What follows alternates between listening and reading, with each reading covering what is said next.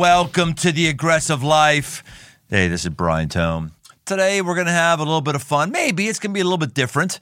For starters, it's different because I'm actually in a studio. I am away from what I was doing the last 6 weeks or so, which was not my normal.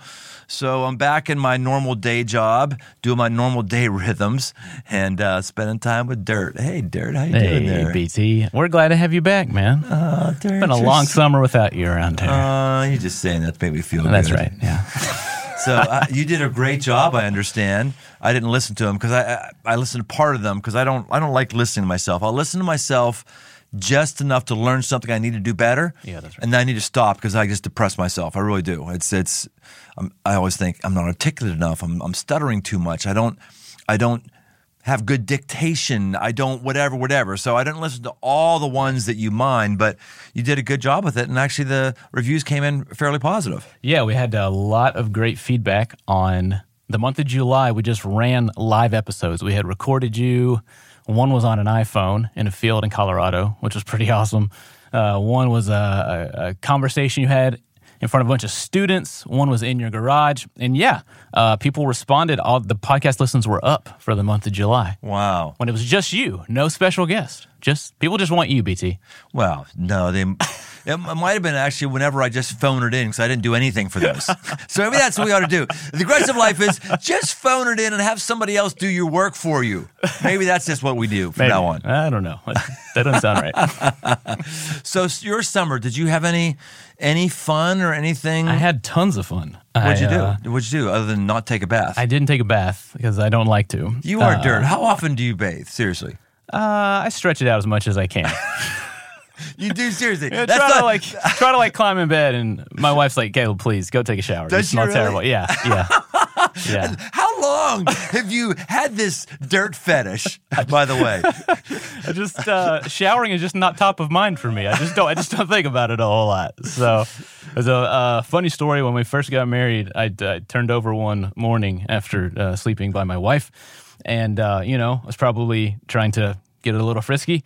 And she turned around. You're trying to get dirty? You're trying to get dirty with your wife? I turned around, and there was something was spraying down on me. She had got a bottle of Febreze, and she was like, "Caleb, you smell terrible." And she was literally spraying my body, with Febreze, saying, "Please go take a shower." Wow. So that shut things down pretty quick. So what do you and the missus do this summer? What do dirty people like you do to have a different rhythm in the summer? I got to go down to Atlanta. I actually did a wedding in Atlanta. I was the officiant, but it was at the Georgia Aquarium in front of this huge tank at the aquarium. There was a whale shark back there, a huge manta ray. So I'm literally doing the ceremony, and right behind me, this manta ray 3 times the size of me is swimming up past me. And then we got to spend the whole day at the aquarium with the kids. It was super fun. Did that. Went to North Michigan, hung out for a while there. I camped in Indiana with the kids. So, a lot of getting out and doing fun things. Where'd you camp in Indiana? We went to Indiana Dunes State Park. So we camped at a little campsite, and then we could walk to the beach. And there were all these, obviously, huge sand dunes and stuff the kids play on. So. Sand dunes in Indiana? Yeah. Is it it's right on Lake Michigan. It's down on the bottom. Got it. Okay. Turns down there, yeah. I keep forgetting that because we live, on the southern border of... Yeah, so we had to drive through a lot of Indiana to get there, but it was fun. We used to go I actually helped start a camp, it's still going right now, called Surf City Sun Club in Michigan, on Lake Michigan. It's actually between Lake Michigan and Stony Lake. We would rent out an old camp that was basically... Meatballs. Remember the old movie Meatballs? The old Bill Murray movie. It was basically a Meatballs facility, amazing, vast facility. But that was my first time recognizing, wow, these Great Lakes, they're like oceans. They're huge, man. And you have this sand, and you have to actually climb Mount Baldy to get to the massive. Yeah. The sand dudes are bonkers. So the Great Lakes do feel like an ocean, for sure. What did you do this summer? You did some fun stuff, didn't you? Did you do some things? Yeah, I did. Not to pull in a word here that's a bit used in our podcast because it's called The Aggressive Life, but I did kind of make an aggressive move this summer. I always, for about 20 years, I would take 6 to 7 weeks off every summer to reconnect with my family, to study, to read, to just get into a different rhythm. And I got away from it a few years ago. Partially, I got away from it because I thought, man, I'm feeling so good. I don't know if I need to do that anymore. And a buddy of mine, 512, who's been on here a few times, he said, well, you sound like a person who has bipolar. You start feeling good, and then you don't take your medication. So, but I started like, I don't really need to do this anymore. And then all the COVID and everything else hit and different work rhythms and all that stuff. So I haven't had like a exhaustive, serious break for a long time. And when I got out on it, I just wanted to stay on it. I'm not calling you. Sometimes I'd be calling you during those breaks or calling whoever to find out the latest on this and that. And no, man, I was toast. I didn't realize how much it was until I realized I don't want to engage at all. And then even coming back was really tough. Like, oh man, I don't know if I'm ready. Sheesh, can I do this again? But I started getting my sea legs back and did my day job, which was preaching this last weekend, and I enjoyed the heck out of that and had a really great time with it. So my summer was 2 weeks off, a week motorcycle trip, a week with my family in Florida, and then the rest of it was pretty much in my garage rehabbing my Jeep CJ7. Awesome. How far have you gotten on that? What's the latest on the Jeep? So have we talked about the story of the Jeep here on the podcast? I mean, just a little bit, but why don't you tell us again? All right, or so at least tell us where you are now. Yeah, cool. So for new listeners, I had a Jeep in college, a 1978 CJ7 Renegade, and I had to sell it because I just couldn't afford the gas mileage. I was driving to Robert Morris College. I lived in Sewickley, Pennsylvania, drove up Narrows Run Road, a steep hill, to Robert Morris College, and would run out of gas, I think, twice a week on the way to school. I think it was twice a week. And I finally said, it was just stressful to get in the car. Yeah. Like, am I going to run out? I can't afford gas, right. All that stuff. So when the guy came to pick it up and he left with it, I said, Self, someday I'm going to have one of those vehicles and I don't have to worry about gas. Well, gas prices are pretty bad right now, but empty nester, prime income earning years, I've got more disposable income than I ever have had. And so I said, this is the time. And I just found myself watching too much Netflix when I'm at home. Like, I don't want to, what else am I going to do? I don't want to watch a movie. I don't really feel like reading. I didn't have really a project. So the project was find the exact same year, 1978 CJ7, find it, bring it to the garage, and rehab everything. So where it is right now is the body is off and it's at a body shop. That's the only thing that I haven't done myself. I'm actually thinking about getting it back from the body shop and doing it myself, actually, because it's just sitting there. You can do it all. So I could do it all. Right. But I'd have to buy a compressor and for the paint and a bunch of stuff. But it'd be less money than what I'm paying this body shop. But I'm thinking that right now. So the body's off. It's at a body shop. We're ready there. The frame has come off. That's just holds the whole thing together. That went to a buddy shop where we worked on it on weekends. Me, Andrew, and Peter. Welding up the frame was all rotted through. Actually had to straighten the frame, had to use a press to straighten it because it was out of square. Yes. I just got that back. Every single part has been on my hands. Wow. Every bolt, imagine anything. Every single part, every single bolt has been in my hands, including every single thing. I've torn the engine apart. Everything is out of the engine. So right now, the engine block is at a machine shop where they're figuring out what we're going to do with the block itself. Does it get honed or bored out, all that stuff? What parts do I want to replace on it? And I'm going to do it all myself. And the frame is back in my garage. It's back on top of the axles, which are reconditioned.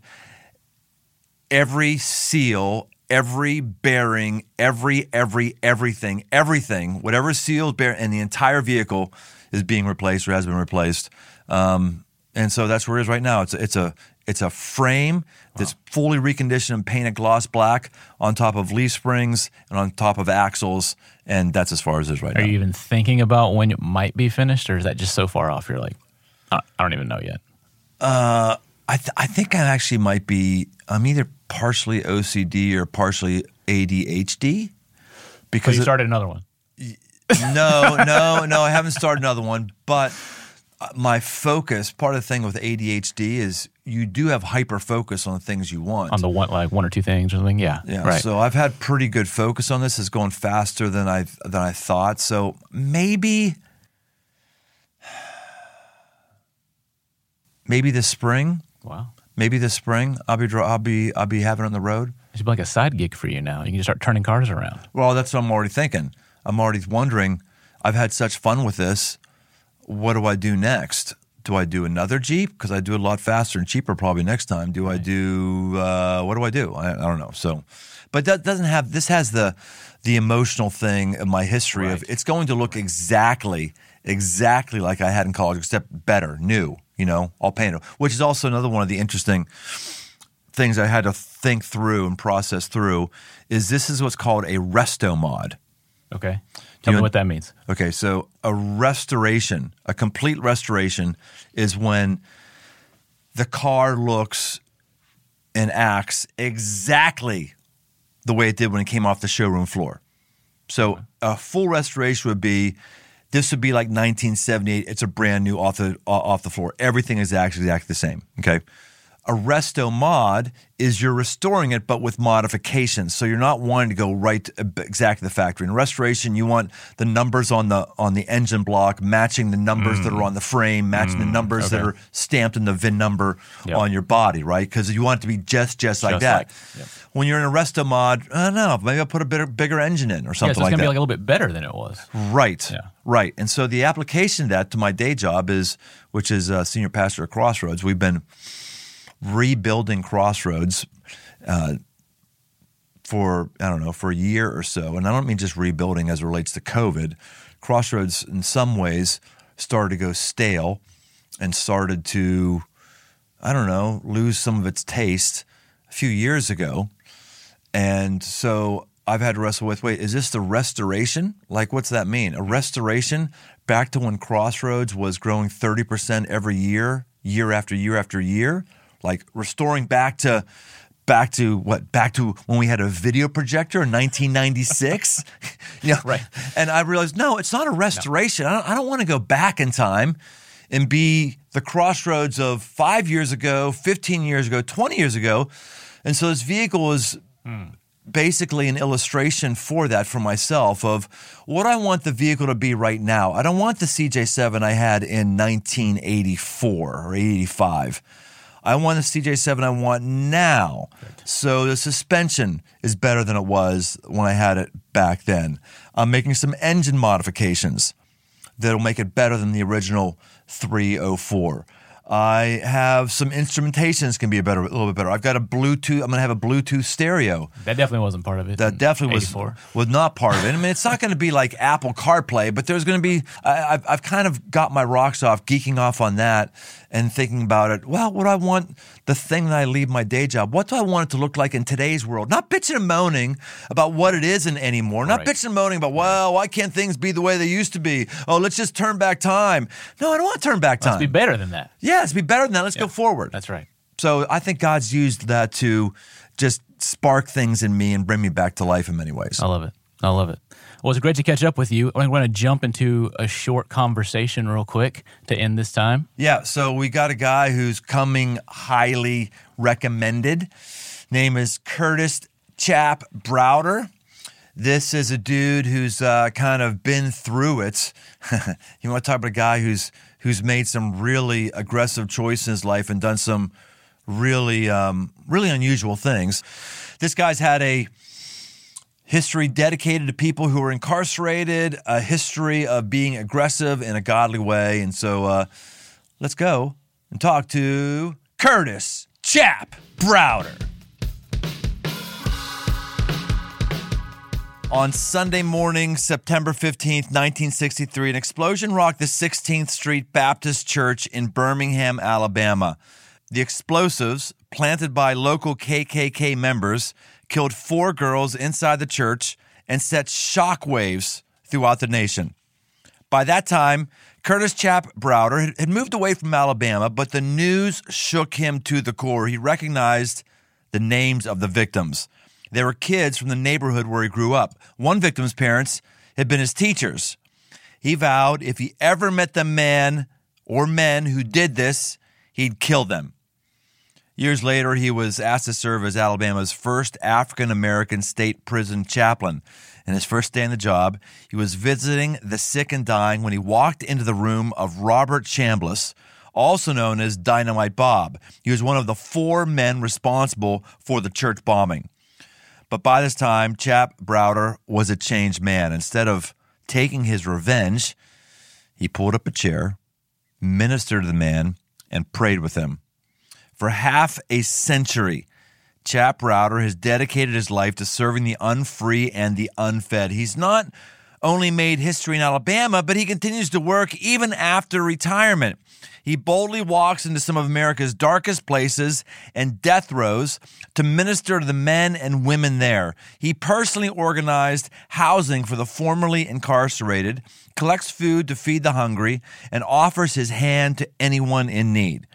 Chap Browder is the definition of an aggressive man. He's quietly gone about his incredible life, and I'm honored to bring his story today here on The Aggressive Life, all the way from Alabama. Welcome to The Aggressive Life, Curtis Chap Browder. Thank you, Brad. Appreciate it. Man, Appreciate it. Good to be with you. The KKK, are they still a thing? Well, it's the same. They're still here today. They're still around today. They're still around today. I gotta think their membership is a lot less than it used to be. Yes, no? Well, it has grown to be. It has spread it from the south to the north, east, and west now. So it's all over. It's worse now than it was then, Brian. It is worse now. How do you Yes, how do you sir. say? Why? It's not just on. It's just not on people of color. It's on people against people. So what happened when you vowed that you were going to take physical vengeance on the people who killed those children? What happened in you between that point and the point when you bumped into Dynamite Bob? Just tell us that story, how that all came down. Well, in 1966, I was drafted into the United States Army, okay? I was living in New York City, okay? And I was stationed in Denver, Colorado in 67. And it was there when I felt I really was converted. And when I felt the love of Jesus and I accepted him, that's what gave me a change of heart, change of mind. So it was your walk with Christ that caused you to have a different heart and a heart of forgiveness versus vengeance? It was my change of heart. How old are you now, Curtis? 2-3 more months, be 80. 80 years old. Man, you had a really, really interesting perspective on babysitters. Your family babysitter was a person who served time for murder. Come on now. You can't be having babysitters in your house who've killed people, or can you? Why would you do that? Well, she was a young lady that had fell between the cracks, and at that time she had no place to go, and she was being released from prison, and they called her Chaka Khan, and she was a bad lady. She cut up people. So they asked me, would I take her? And I asked my wife, and she said, sure, we'll take her. Not knowing that she really had such a history. Okay? Hatchet woman. They call it the hatchet lady. So we took him to our home to babysit our children. And you trusted her to a person who wielded a hatchet. Your children. Yes, I did. I did trust her because this is what she needed. She needed someone that was trusted her. So we were able to bring her home and babysit my children and stay with us. We saw her turn to be a very fine lady. That's a pretty aggressive move to say, I've got a woman here who's done harm to people, but she needs the trust. That's what I'm hearing from you. You said she needs the trust, but you're putting your children at risk. I mean, people don't do that these days, right? Shoot, we can't put our kids at risk. They got to have a seatbelt on and helmet at all times. Brian, I believe in full gospel. He said, go ye into all the world and preach the gospel to every creature. Here I am in with these creatures that I preach to every day, that changing their hearts and life. And if I win a person to Christ, regardless if he's on death row or where, I believe he's a new creation. And I believe that Chaka Khan, she bowed down on her knees in my car that day. I believe that she was a new creation. So I took him to my home. Today's podcast is brought to you by Athletic Greens. It's a product I use every day. I started taking AG1 because I don't watch my diet too closely, but I know that I'm getting all the vitamins, minerals, and nutrients I can, as well as hydrating with 12 ounces of water right off the bat at the beginning of the day. One scoop of AG1 has got 75 high-quality vitamins, minerals, whole food source superfoods, probiotics, and adaptogens. And it doesn't taste like it. It actually tastes great. AG1 is a micro habit with big benefits. For less than $3 a day, you can take care of your health and invest in your future. It's recommended by professional athletes, health experts, and me. To make it easy, Athletic Greens is going to give you a free 1-year supply of immune-supporting vitamin D and 5 free travel packets with your first purchase. All you have to do is visit athleticgreens.com/aggressive-life. Again, that's athleticgreens.com/aggressive-life to take ownership over your health and pick up the ultimate daily nutrition insurance. So go get you some, and let's get back to the show. Man Camp. They haven't sponsored this podcast because they're not paying jack for this podcast, unlike Athletic Greens, thankful for them. But Man Camp, hey, I tell you what, I would be really, really remiss if I didn't just take some time out right now to say to all of the masculine types here in this podcast, if you've been to Man Camp, you need to freaking go. I'm telling you right now, just go. Stop thinking about it. Stop researching about it. 40 different states have signed up so far for the Man Camp. That's October 21st to 23rd. Have fun. Smile, laugh, push yourself, meet some new dudes, have perhaps some transcendent spiritual experiences that might happen for you. Friends, I got to tell you, man, I want to see you there. It's one of the most important weekends of your life. It may be the most defining and important weekend of your life. Push yourself, get out there, go to mancamp.us. Registrations close 9:15 midnight on September 15th. Can't wait to see you there. You will thank me. Get there. Stop procrastinating. Chop, chop. So in 1978, you were asked to become Alabama's first African-American prison chaplain by then Governor George Wallace, who's pretty well known for embracing segregation and racism. Segregation today, segregation forever. Well, that's what he believed in. Oh, is that what he said? Segregation today, segregation forever. So why does he appoint you? Well, that's the mystery of it all. At that time, Brian, we only had 4,500 men incarcerated. We only had 3 prisons. 2 for men and 1 for women. But today we have over 27,000. So they had a white chaplain that was the head chaplain. And they were going to have 2 more chaplains. So they reached out for a black chaplain. And I was happy to be working at the institution as a volunteer. And my name came up downtown in the commissioner's office. They gave it to the governor. And they appointed me.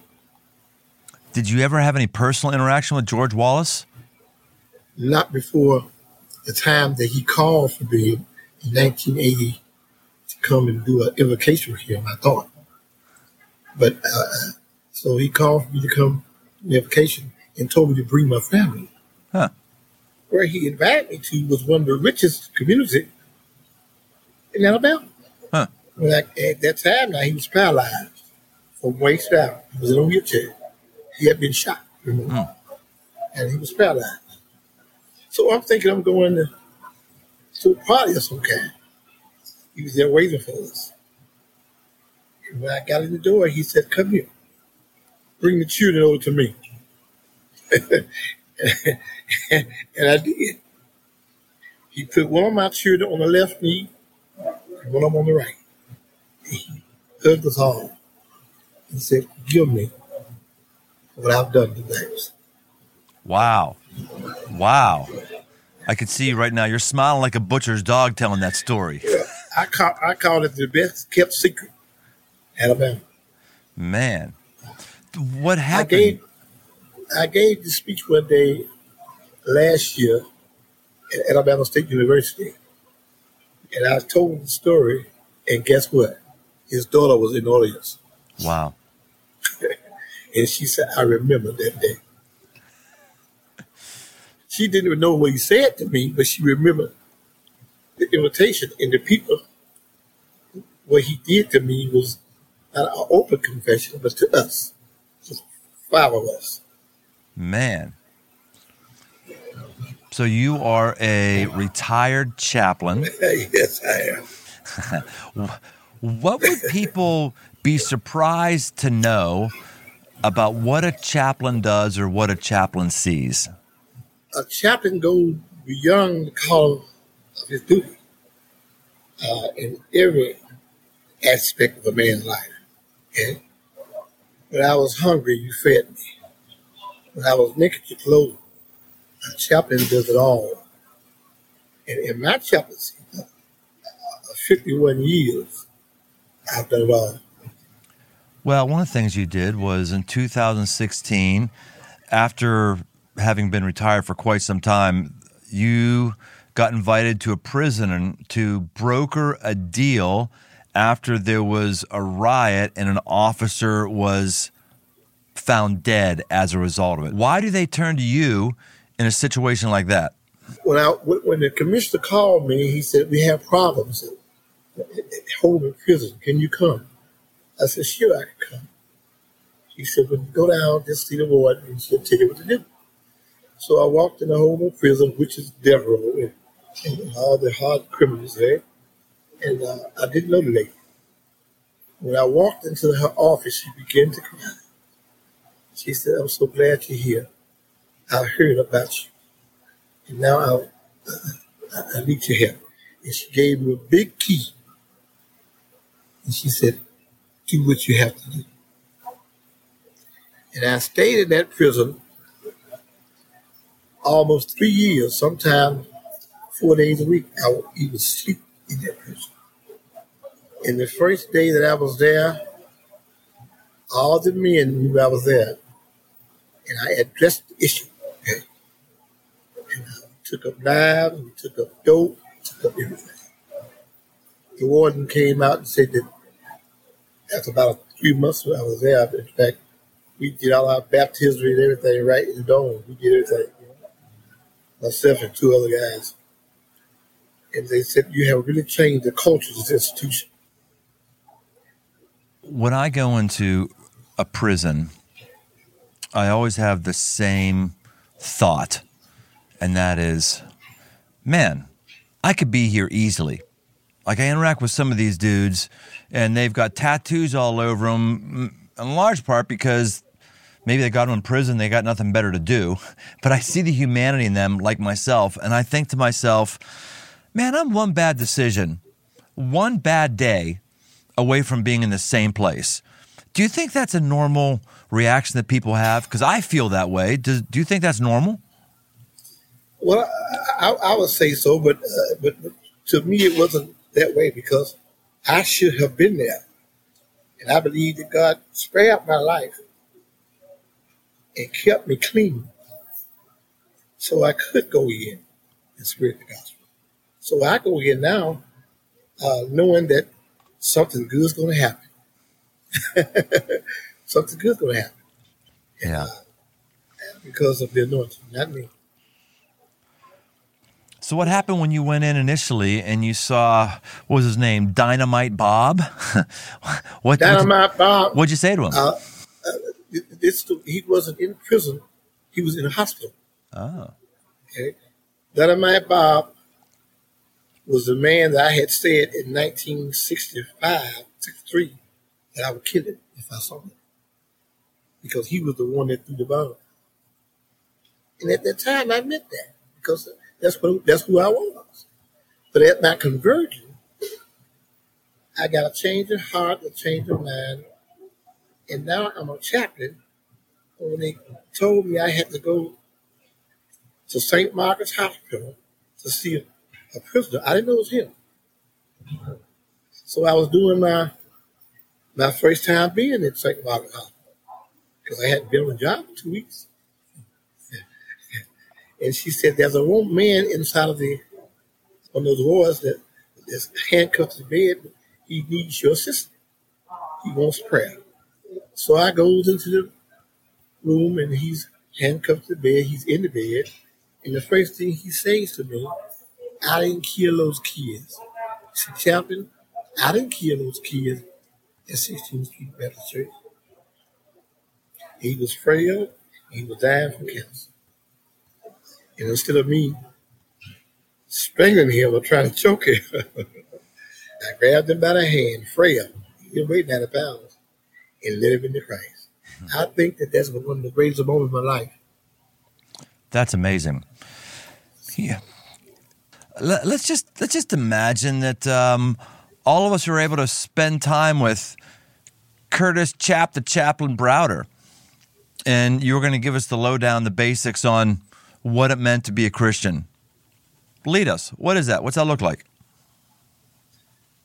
Well, it's a simple decision that you're going the wrong way. And you recognize that I'm going the wrong way and I need help. I'm headed to Florida, but I'm on I-65 north. You know, and I realized that I was turning around. I was headed to the penitentiary. I was a sinner. And I knew I was going the wrong way. So I simply just turned around. And to be a Christian, the scripture says is that it does not yet appear what we should be. But when he appears, we got to be just like him. So every day of my life, I have to reproduce Christ. And I had to live the Christ that lives in me. It's a joy. I woke up this morning. I haven't had a bad day since 1968. That's an aggressive move. Haven't had a bad day since 1968. You know what? That's because you're taking control of your day. You're taking control of your mind. You're not being a victim. You're saying, no, it's going to be a good day. But it's not I that live. It's the Christ that lives in me. He said, behold, I stand at the door and knock. See, Christ, I can't live this life. He lives it in me. All I have to do is say, yes, Lord.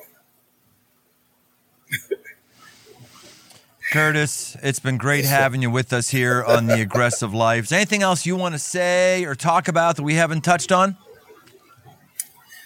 Well, I think you touched on what we need to touch on because the anointing is up on me. I could talk all day. If I had 10,000 tongues, I couldn't tell it all. Curtis Browder, thanks for being with us on The Aggressive Life. Hey, And if you've thank heard you anything, for having it. Oh, you're welcome. You're welcome. It's been great to have you. And you know, if all of our listeners out there, hey man, maybe you need to just have a little bit of a different perspective on people who are in prison, a different perspective on people who may look different than you, a different perspective on how we treat one another. Don't just have the perspective, do something with it. That's called being aggressive. We'll see you next time on The Aggressive Life. Thank you, Brian. Hey, thanks for listening. For all things aggressive living, why don't you head over to briantome.com. Find my new book, Move, a guide to get up and go forward, as well as articles and much, much more. And no matter where you listen to podcasts, why don't you take a second and leave us a rating, leave us a review. It really, really helps us drive new listeners to the show. We want to help as many people as possible, just like we may have helped you. We want to help others. So why don't you help us out? And if you want to connect, find me on Instagram at Brian Tome. The Aggressive Life with Brian Tome is a production of Crossroads Church, Cincinnati, Ohio.